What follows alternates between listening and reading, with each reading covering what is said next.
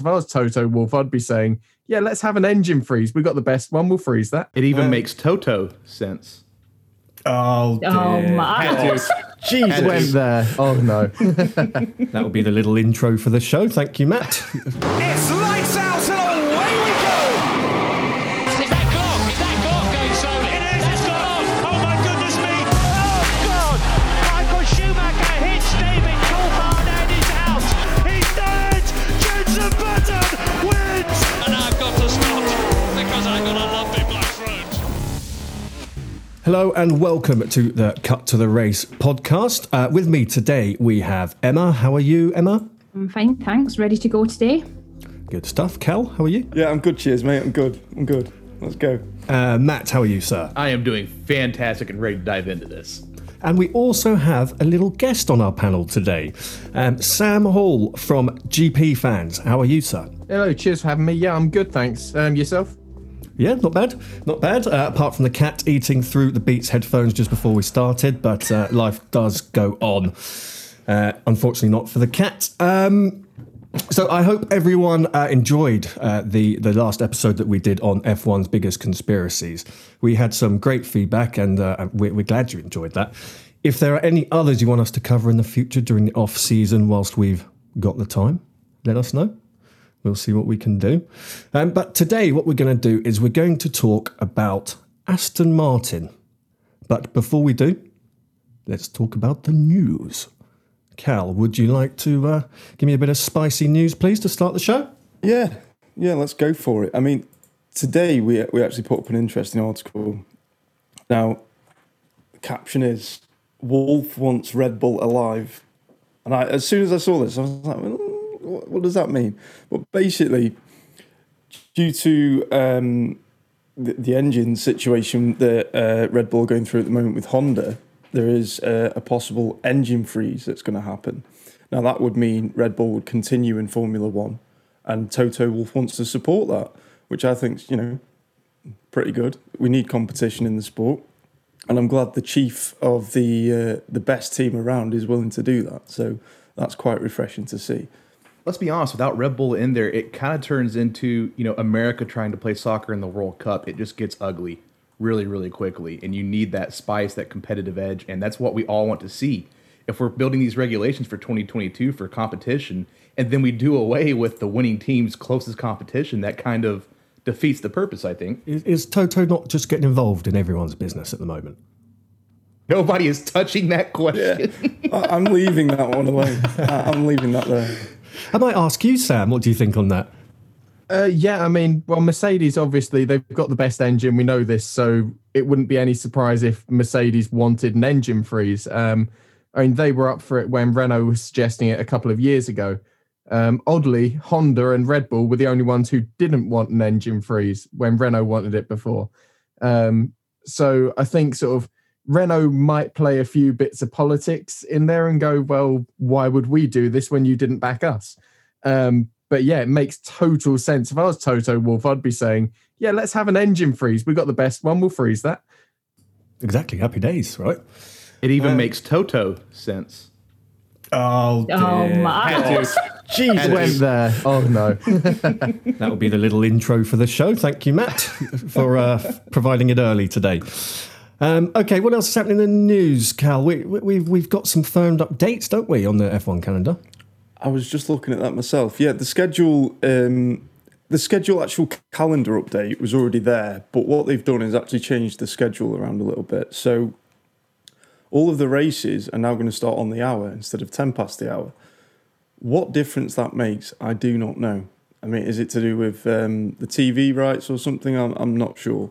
But we actually had Crofty tweet us regarding this. And he said, we basically asked him, that we've already seen it. And we said, is there anything that stands out to you that obviously he's looking forward to? And he actually said that he missed Austin and Mexico last year and then Monaco as well. And I was thinking, surely they're like three of the worst races you could have missed. I absolutely love Austin. It's one of my favourite races, and I really missed it last year. But you would love the glitz and glamour of Monaco, right? I mean, I'd miss that if that was a regular place on my calendar. Yeah, he actually said the uniqueness of Monaco, not the racing. So that's fair cop. I think everyone missed the qualifying in Monaco because everyone, if as qualifying sessions for the year go, Monaco, undisputed, it's the best. Far and away. And then the race, the jury's out on that.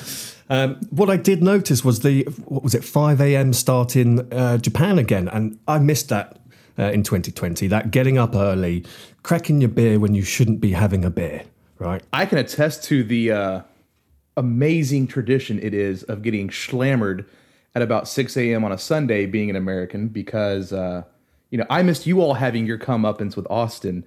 And it's nice to see a little bit of a balance coming back out to where we have to test your dedication. You have it too easy, you guys. You got to want it. You got to have that moment of clarity when you wake up in the morning and go,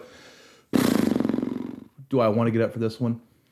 It's not a question of do you. It's do you stay up or not? That's a valid question as well. And I think this is where that 10 a.m. or 10 minute on the hour start difference is going to come into effect. When you wake up at 2 o'clock in the morning for the race, for me in Japan, you have that 10-minute buffer to go, okay, get the pot of coffee going, do the morning essentials, get your snacks, get your drinks. Now it's a mad scramble. If you wake up at 2 o'clock, you're late. So you better have better logistical planning the night before. Leave your snacks next to the couch or your chair where you're going to be watching the race, and make sure you just have a cooler instead of relying on coffee in the morning. I envy those of you who don't have children because 10 minutes in the life of a parent means nothing. Getting up 10 minutes earlier means nothing. It was all just a bit of a waste of time, really. Like, literally, it was, right, let's try and fill this time. And because Sky Sports have such long coverage anyway on the build-up, it's just an extra 10 minutes to fill, I thought, anyway. So I'm glad it's back on the hour because it makes sense to me. Sam, it's not an exciting topic, is it? It was for the American audience, I think, but it's to make it more attractive to TV networks and the American audience. So that the TV networks, instead of having the 2 hours build up, 3 hours, whatever Sky decides they're doing over here, the American networks could pick up the broadcast on the hour. Matt could wake up and then we could watch the race. But yeah, changing it back, it will just make a difference to the American audience, not so much the European audience. I think what it is the American education system has failed our children so completely that they don't understand how to read an analog clock anymore. And that's why they're going back to the top of the hour. We've got the schedule. What races are we looking forward to? I, for one, am really looking forward to Japan. It feels like forever since we were racing there. I can't wait for Brazil. Brazil's my favourite. I missed that last year so much. And I'm surprised no one else has really... I've not seen that much. No one else has really missed Brazil, but I think it's probably one of the best races on the calendar.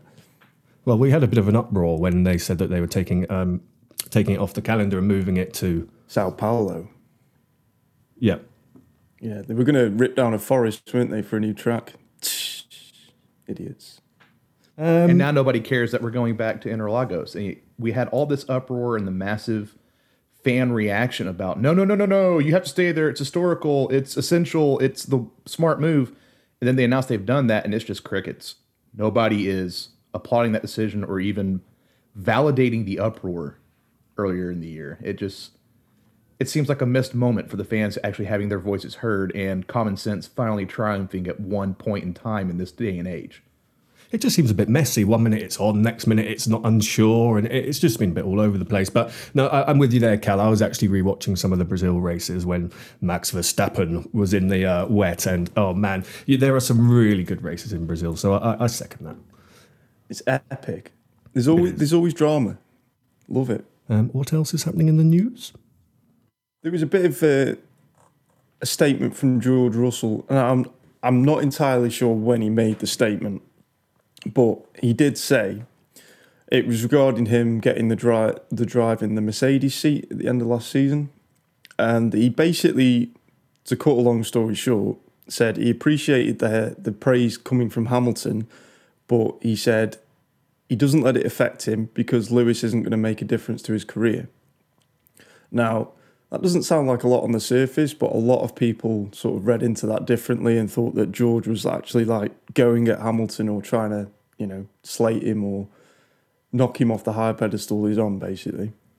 this is all that Hamilton still hasn't signed his damn contract. So everyone's just got to talk about something, don't they? And whether Russell's going to replace him. And Emma, I want to hear your view on this, because I know you have an opinion on this whole contract saga, and also George Russell's just getting brought into the mix now. It's not necessary. I think in regards to George's statement, he's very black and white. I don't want to read anything into it. I don't think we should read anything into it, because he is such a nice guy, and I don't think he'd start playing all these games. So the tit for tat kind of thing. I don't think he's that type of driver. And in regards to Lewis's contract negotiations, I do know that we did put out a news story a couple of days ago that Eddie Jordan has come out and said that Lewis Hamilton's contract should be signed by the end of the week, meaning before the beginning of February.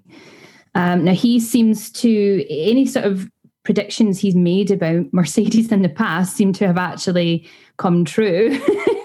So fingers crossed it does happen within the next few days. But Toto Wolff has said it's in the hands of the lawyers. So I think what they have done is I think they've agreed a term, and I think they've agreed certain other details, but it's just taking a long time. I don't think at the moment it's got anything to do with, is Lewis going to stay? Is he going to retire? And all that sort of thing. I think he is going to be racing at Mercedes this year. I just think it's in the hands of the lawyers, and it's just taking a little bit longer than normal because it's quite a complex thing. What's your take on this, Sam, all this contract saga? Because it's been going on for so long. It's dividing the internet. Half the internet is saying, hooray, Hamilton's not going to be here. Half the internet is saying, it's already a done deal. But what do you take on it?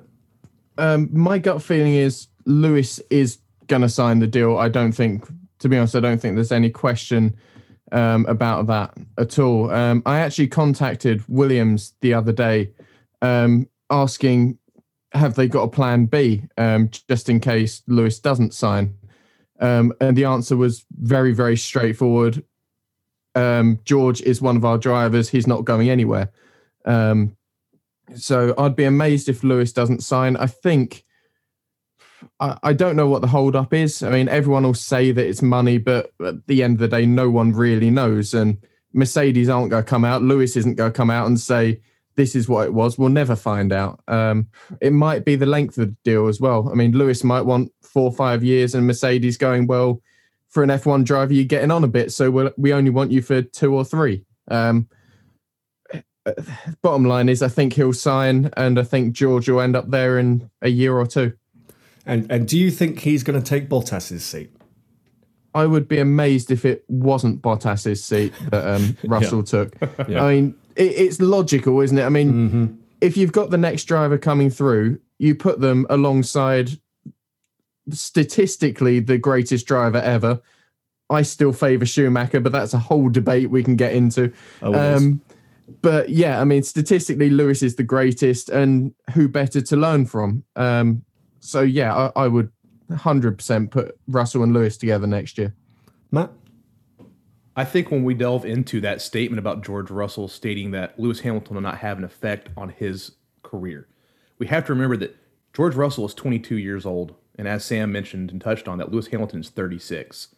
If we imagine George Russell staying in this career and this trajectory he's on for as long as Lewis Hamilton will be the role of Eddie Jordan, the borderline crazed madman on the side shouting obscenities from the paddock by the time George Russell is 36. I love that. It's not going to impede him in any way. There will come a day to where Lewis Hamilton finally hangs it up, and that natural ascendancy of George Russell into that role would be normal. And we have to remember that there are the key players of George Russell is under Toto Wolff's tutelage. There are multiple levels, planning, and strategies going forward. So is Lewis Hamilton looking at, as Sam said, the longevity? Could it be the percentage of the TV rights that has been brought up? We don't know. And at the end of the day, we don't need to know. You're not going to just lose the greatest driver of all time with no fanfare. We know it's almost a done deal. And I find myself firmly in the get on with it camp for all of this. So we'll just see how it shakes out. But in the end, I think George Russell's statement's valid, and just be prepared. You're going to see more of number 44 this year. And you're also going to see Lewis Hamilton as Eddie Jordan in the future. That is Matt's prediction. I really hope not. What do you make on this, Cal? Yeah, I agree with Matt. It'd be pretty cool to see Lewis as the Eddie Jordan figure, just being crazy. I can't picture it now, but it'd be funny to see, wouldn't it? There's actually a little bit of sad news that came out this week as well that we definitely need to mention, and that is former F1 driver Adrian Campos has died at the age of 60. I think the funeral was held at Campos Racing as well, wasn't it? And it was quite a nice, secluded little setup there with just family and friends. So that, just wanted to give a nod to him on the podcast. For sure, and it's a big loss to the racing community. I think we all agree with you there, Cal. Emma, you wrote a piece. This isn't necessarily news, but you wrote a piece on Alonso this week, which interested me, and I wanted to just have a little chat about this. And I wanted to pick Sam's brains on this. So I'm going to let you two battle this out. But Emma, do you want to just summarise your article, and then I'm gonna just throw it over to Sam to come back at you. Well, my article was about why Alonso is returning to Formula One, and it's discussions that we've had in the past on various different podcasts, and we've spoke about Alonso, and we've always said, is he going to come back? But should he really come back to Formula One? My opinion is I really don't think he should, because I just think that, yes, he is a great driver. He's worthy of his world championships, definitely.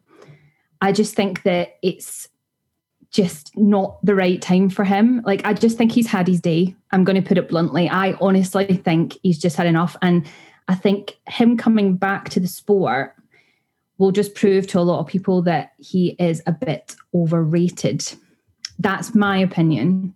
I just have a concern that him coming back into the sport, and certainly coming back into Alpine F1, who last year obviously were Renault midfield team, but it could be a sort of tarnish to his legacy almost if he returns to Formula One. But I'm quite keen to get Sam's thoughts on this, actually. I've just made a few notes along here.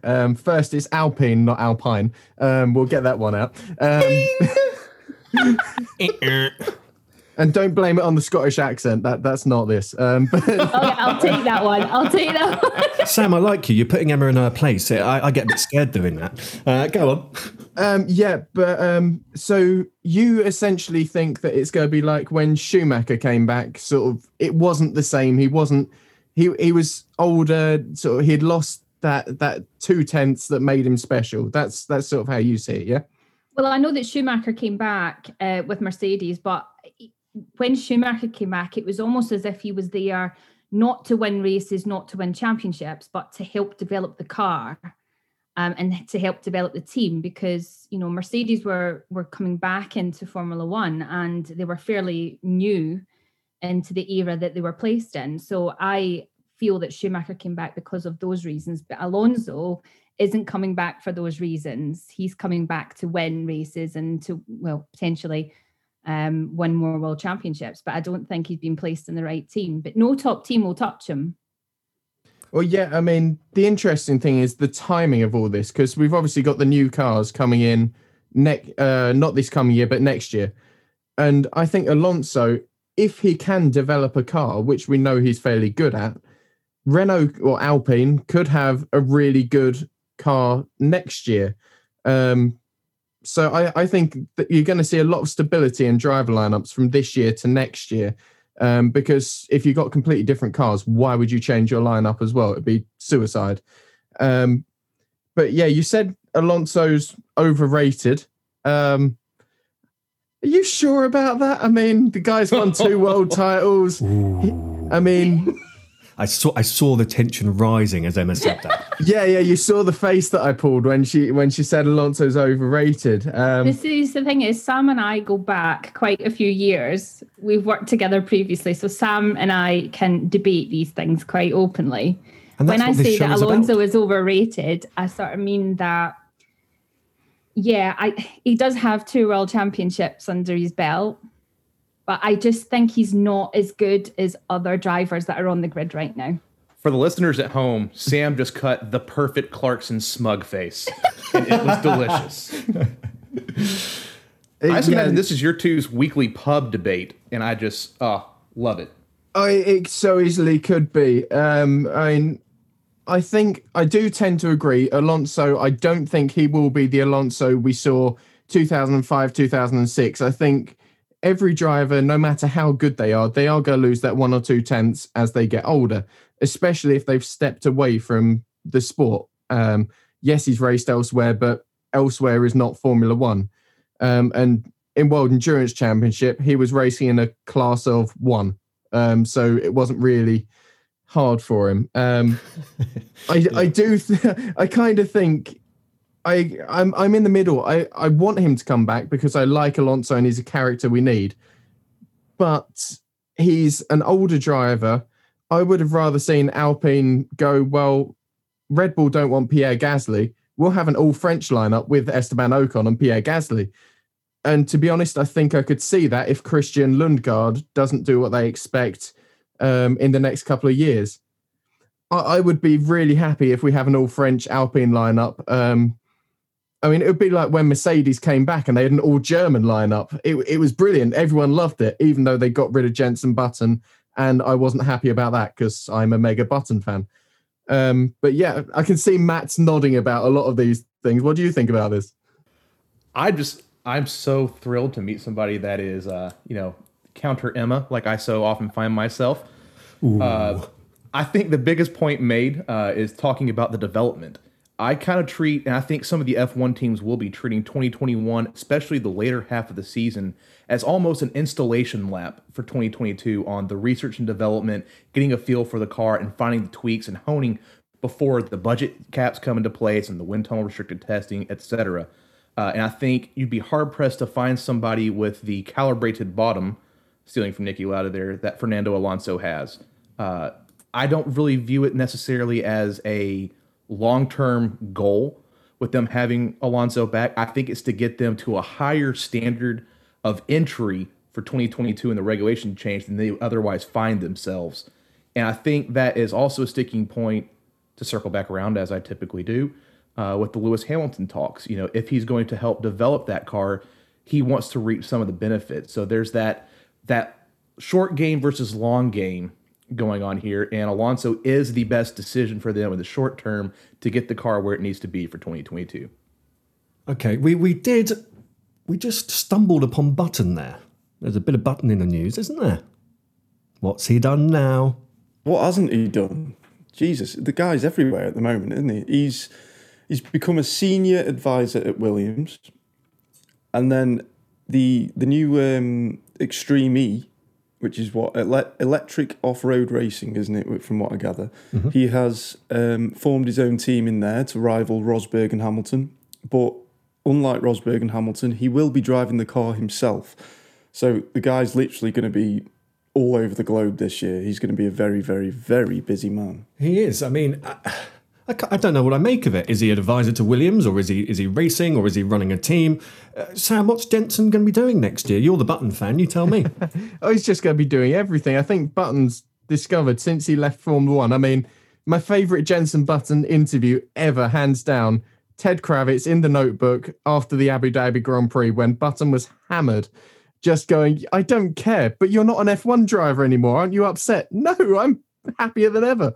I mean, I think Button's He's discovered himself properly since leaving F1, and now we're seeing him do all these weird and wonderful championships. He's done a bit of endurance racing recently, British GT, and I just love the idea of him doing these weird and wonderful championships like Extreme E. I can't wait to see what he says he's doing next, because it's going to be brilliant. I think the next thing he's going to be doing is changing diapers. Don't forget, he's also has a new baby that arrived this year. So where he's going to find time to build all of these teams, drive, and be on diaper duty, I think the case can be made that Jenson Button is a borderline superhero at this point. We have relaunched our Formula Nerds store this week, and we have a little bit of a discount for you. Cal, you like your Formula Nerds merch, as our podcast listeners will know. You tried on the show live for us and everything. So do you want to tell us a bit about this merch? Yeah, first of all, that's a moment I thought I'd like to forget. Thanks for that. Never. But yeah, 20% off, guys. Let's get on it. Till Sunday night. So the date today is the 30th of January. So the 31st of January, if you're listening after that, the code will be gone. So make sure you get your discount in on Sunday. But we have hats, hoodies, T-shirts, multiple designs on each. There's even a little nerd's face mask in there as well for you. Phone cases. There's loads of stuff to go and get.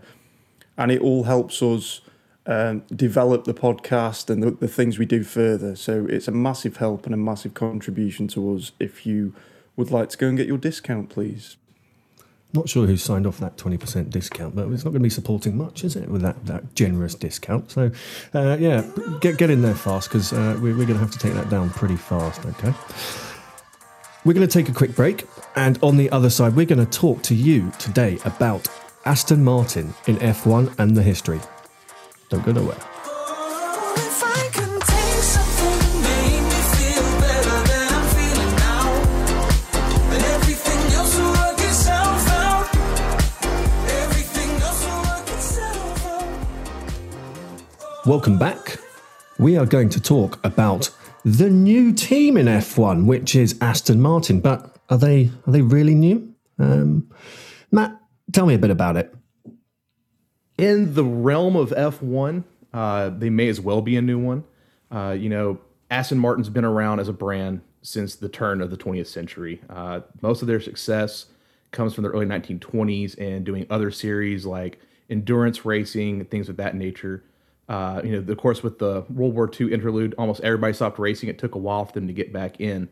Where I think we're going to see, for me as the historical guy a little bit, kind of a returning to their roots, if you will, is they entered in 1959, but it took them 2 years to develop that car and actually get it on track. And, they were very, very successful in sports car racing at the time, so they thought that dominance would transfer over. So they entered the 59 season with two drivers, one you may have heard of. I've lost the correct link because I'm an idiot. Bear with me, rambling. Roy Salvadori and Carroll Shelby. They only actually entered 5 races, had 0 wins, 0 poles, 0 leading laps, because that car, by the time it got to track, was so underpowered, underdeveloped, and behind the times, they had no chance at all. I'm not saying it's going to happen to the current iteration, but there may be some growing pains when you don't have a Mercedes team to copy-paste from. So it's not so much a new team. They have been involved, but we're, in essence, starting over from scratch with them. Okay, but they have taken over a certain premises. They are the same people as a team that were existing before. Cal, we found something funny on Facebook, which was the Facebook page history and all the name changes that they've done over the last 10 years. I think it changes at least twice a year, the name of this team. Who wants to give me a breakdown on the journey? I can throw that in there.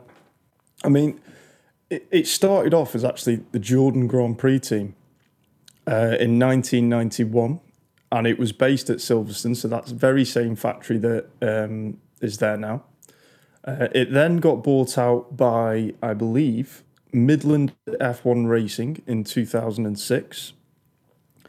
It then went over to Spyker Cars. Now, after Spyker. that... Wow, that's a memory. Yeah. After that, it was bought out by the more popularly known Force India. And they were there from 2008, I believe. I think the purchase happened in 2007, but they didn't race as Force India until 2008. And then they went on until we saw Racing Point in 2019. Was it? Halfway through 2018. That's it. Yeah. Azerbaijan, Sorry. I think it was. Yeah, so the purchase happened from Force India to Racing Point halfway through 2018. They then became Racing Point Force India. Now in 2019, they became just Racing Point. And then obviously now, going into 2021, they are becoming Aston Martin. Wow, that's a lot of changes. My head hurts. But they've essentially got a pre-built team, right? So what difference is it going to make having the Aston Martin name there? Sam, I'm going to ask you this. Money. That's the long and short of it, let's be honest. They've got, while they've not got specific manufacturer backing, I don't think, it's the brand and the money that's associated with the brand. And obviously they've got Sebastian Vettel on board. Everyone will have their own opinion over whether that's a good move or not. Personally, yeah, it's an interesting choice. Let's put it that way. I would have kept Checo, but they do what they do, and you're not going to say to your son, "Here, you can't have a drive anymore." Aston Martin's in a good position to build on this year. If they aren't battling McLaren at the very least this year, something's gone horrendously wrong. Yeah, because they've been they were fierce last year, weren't they? And now they've got this additional layer on top. I mean, Matt, you are I think our listeners know, the Sebastian Vettel fan here, and he's lit up. We've forgotten to mention, he's lit up the internet this week. For possibly the wrong reasons, when he entered his Aston Martin car. Yeah, I think they forgot to use some cover up there, and I would like to be the first to welcome Sebastian Vettel to the Brotherhood of Bald, the fraternity of flop sweat. I feel for the guy, and I think we as the nerds definitely caught a lot of flack by covering that and having so lighthearted a take on it. But the people that are mad about it, I think just need to sit back and realize the man's been wearing a racing helmet continuously for the last 20 years, going back into karting, etc. It's going to happen. People forget about Lewis Hamilton. I don't think it's a big deal. Doesn't deserve an uproar. It's good for a laugh, especially with the Duke of Cambridge comparison. Yeah, I'm calling you out on that one, Callum. I saw that. But it was me. But I do think the biggest thing, like Sam said, is the money they're coming in. There's also a pedigree with Aston Martin. They do other series. They do Le Mans. They do GT4. They have a bunch of different racing intelligent people on that staff. And not only do they have almost unlimited control with Lawrence Stroll pulling the strings there, but there is a talent pool that they can pull from. A lot of that technological development may not directly cross over to F1, but understanding how to make a homogeneous platform, make everything work together to develop a winning formula, the know-how is there. And it's also going to be a great revitalization of the brand and bringing it back into the public consciousness. Yeah, I mean, it's an interesting take, isn't it? Having Sebastian Vettel, a four-time world champion, who, let's face it, didn't do all that well at Ferrari, considering. No. And, it's a big risk, I feel, for Lawrence Stroll to get him into the team when you've got a guy like Checo performing regularly and consistently. He was doing really well. There was no need to get rid of him. Red Bull have had a steal there. Keeping Lance Stroll as well, stupid. Absolutely stupid. If he was my son and he was performing the way he has, I would genuinely send him back to karting. He's not good enough, is he? We are playing this whenever you have a child, Callum. I promise you that. God. But yeah, that's my feel on it. They should have had the opportunity to have Checo and Vettel in the same team. Now, if you had that opportunity, why not take it? Why keep Lance Stroll in the team? That's my take on that. Well, my we know point why. I'm going to give to you, Cal, with you being such a big Verstappen fan, would you rather Checo partner Vettel, or do you think the Verstappen and Perez partnership is going to work better? I mean, from a Red Bull fan's point of view, yeah, it's brilliant for me. I'm just talking as say if you're a Racing Point fan or an Aston Martin fan, you would rather Checo and Vettel partnering up rather than Stroll and Vettel partnering up, 100%. If you're not agreeing with that, then I think you're a bit deluded, to be honest. Well, let's ask Sam. What's your opinion on Stroll? If you had have asked me at the sort of halfway mark of last season, I would have said, actually, Lance has started to come into his own and he's worth keeping hold of, because I think he was third in the championship. No, he was fourth. He was just behind Lewis, Valtteri, and Max. And then he had COVID, and he had his crash in Misano, and not Misano. I always get it on. It's Mugello. He had his crash at Mugello, and he was never the same driver afterwards. So I think it's a gamble keeping him this year. Perez was definitely the safer bet. But if you're looking for the future, as we were saying about Alonso, Checo's not got that long left in F1. So are you building for the future, or are you racing for now? I think Aston Martin are building for the future, and they need a younger driver, because where are they going to turn now? They've got Vettel in the next seat. He's not a young driver. He's not the future. Who are they? They haven't got a young driver program. Where are they going to get these young drivers from to get them forwards in the next 5-6 years? I'm a bit intrigued why they chose this year to come into it. Why wouldn't you wait to next year? Do we know?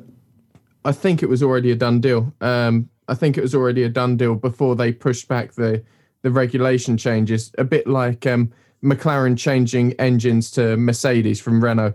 So really, that's actually worked against them in that sense, where they thought they were coming in for the new regs and they're not. Okay, all right. Does anyone think Vettel's going to win any races in the Aston Martin, apart from Matt? No. No. Not even a podium. Ooh. I Spicy. hope there's podium contention. However, we have to look at the record. You know, Seb had one podium last year, and it was gifted to him by Charles Leclerc's mistake. Not to say that Seb's not the driver he used to be, but as a Seb man in this current day and age, new car, and it's going to be a rewiring of his brain to recognize that he is not going to be battling for the championship, battling for the win. He's battling for midfield points.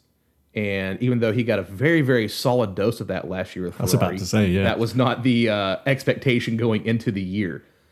So I think that's going to be a mindset shift for him. And I think he will rise to the occasion, but I think we have to be realistic on all the changes he is undergoing and the changes that Aston Martin will be undergoing. It's not realistic. I'm interested what you think about this, Matt. Would Vettel have landed the Aston Martin drive if he wasn't still banking on his championship success of, let's be honest, a decade ago? Not one bit. Because if you look at the body of work within Ferrari, yes, there were times that Ferrari's foibles played into him not being more successful, but there's a reason Spinalia memes exist. There's a reason he was so mentally unstable there, which could be the internal pressures from Ferrari. But if you take away the Red Bull years, all the success, the records, the dominance, the brilliant displays of showmanship, everything, and look at just the body of work in Ferrari, as a Tifosi, the overall arching statement comes down to nostalgia and disappointment. And that's coming from one of his most staunch supporters. Checo was the right call, and Checo had ingratiated himself more with that team because he's the reason they still exist. Full stop. And I've said that before. So you take away the Red Bull years, nah, Seb wouldn't be there. Who do we think? They're going to be going neck and neck at it. So we've spoken a bit about Stroll. I know that he doesn't have many fans. He does have some, but he doesn't have many. Never on this podcast.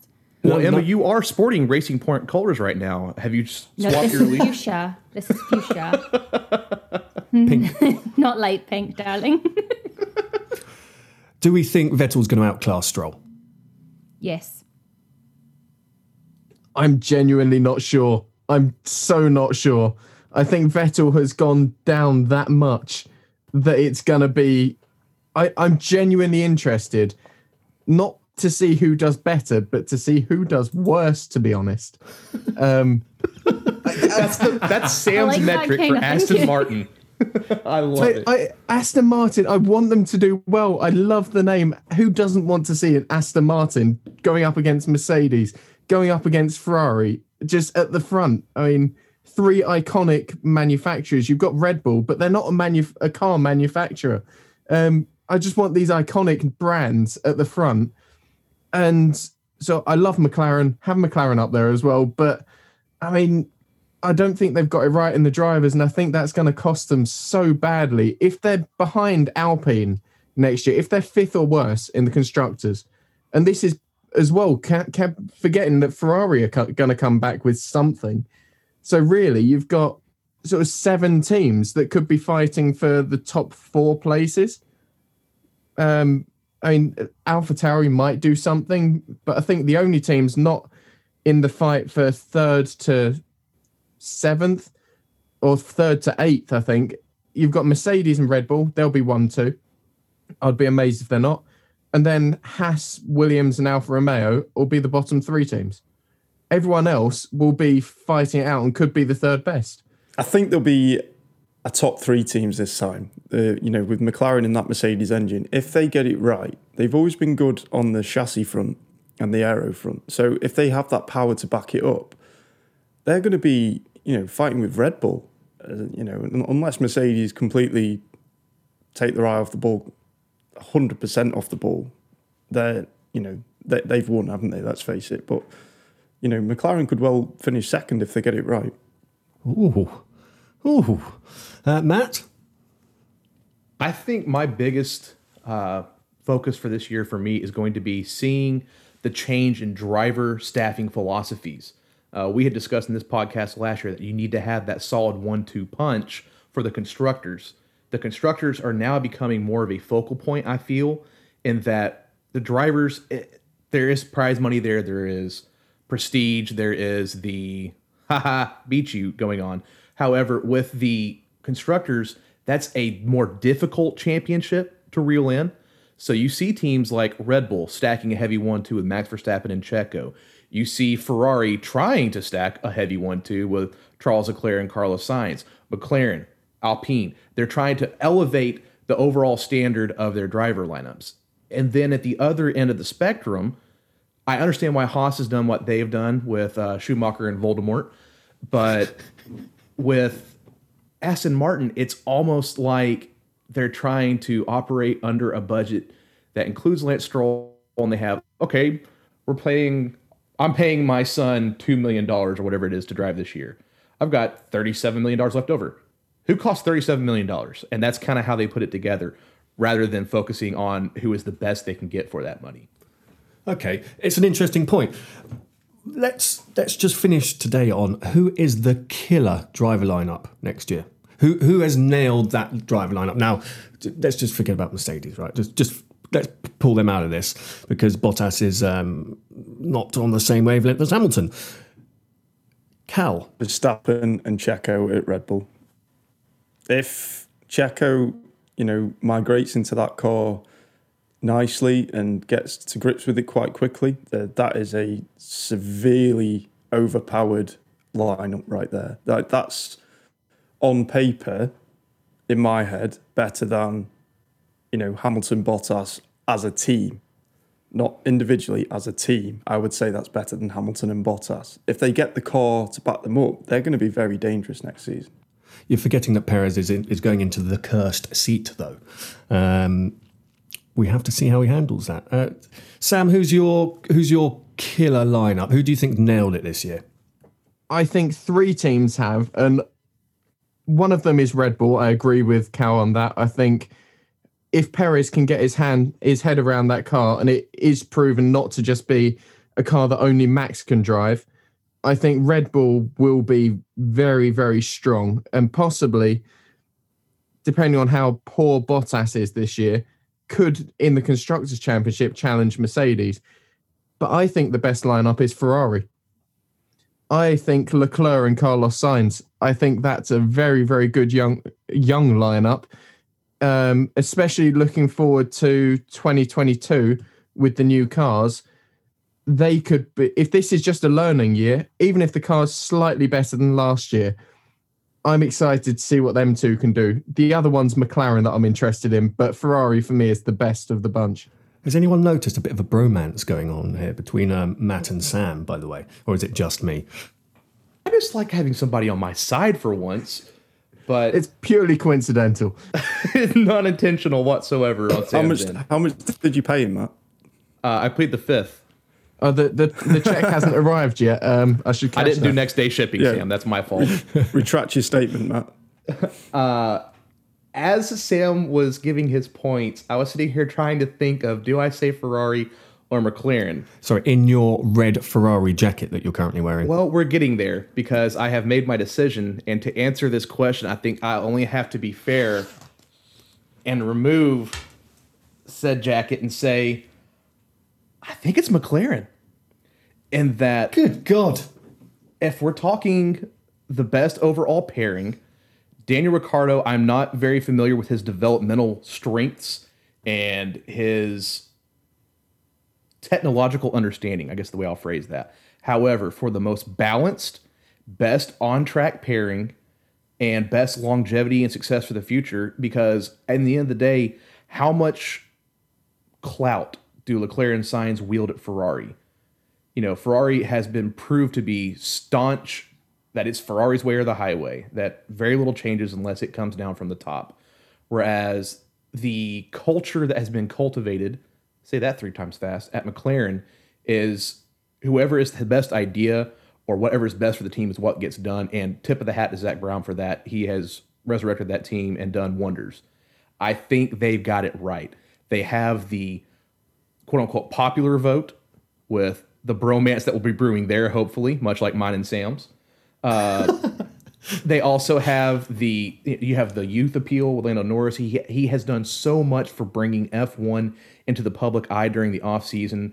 Daniel Ricciardo gets the women vote, I guess we will put it that vote. way. Yep. Yeah, Emma's vote, most importantly. I think they have it right. It's all the factors considered, everything coalesces into what could be mega success for McLaren. Now, watch them turn around, prove me wrong, and not do anything this year, and we will just chalk it up to me being an American and ignorant. But I think they have it the most accurate lineup. I think you've just killed what Emma was going to say. But Emma, who do you think's the lineup for next year? He's put his Ferrari jacket back on, by the way. He has. And I think because I'm going to say Ferrari. Because I know Matt's face is like, oh my God, what has she just said? I am a big Daniel Ricciardo fan. Everyone that listens to this podcast knows I am. I think the lineup at McLaren is fantastic, especially, as Matt says, for the longevity of Formula One and for the regulation changes coming in. But I think the team lineup that's going to have the biggest effect and the biggest improvement on the team is definitely Ferrari. A Leclerc and a Sainz pairing for the regulation changes, providing that Ferrari can pull it out the bag and become more and more competitive, that is going to be a team that everyone has to beat. Oh, okay.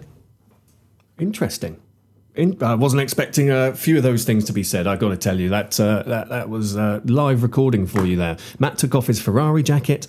Emma's talked about Ferrari. It's just unbelievable, this. But okay, I think the pairing that we haven't spoken about is the Mercedes pairing. It's just boring, isn't it? What do you think about the two Mercedes, Sam?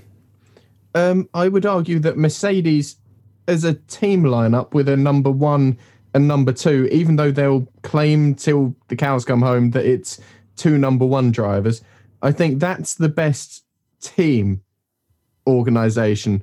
I think Red Bull, Perez will not accept a number 2 driver, a number 2 driver role, and he's only on a 1-year deal, so what are they going to do to him if he doesn't accept it? Ferrari, they've got 2 number 1 drivers. McLaren, 2 number 1 drivers. Alpine, is Alonso going to be a number 1? We don't know what he's going to be like. I think Mercedes is boring, like you say, and they will win the championship. They will win the drivers and constructors. I'd be amazed if they don't. But it's just boring, and I so think George Russell deserves a seat there, and I don't think I'm alone in that. And it's almost where we started this podcast, but I would love more than anything to see Lewis and George in the Mercedes. Oh man, 2 British drivers, 2 quality drivers having it out, and they're at the complete different end of their careers. And I think, George did say he's not worried about Hamilton or whatever he said, but actually he's got a lot to learn from someone like that.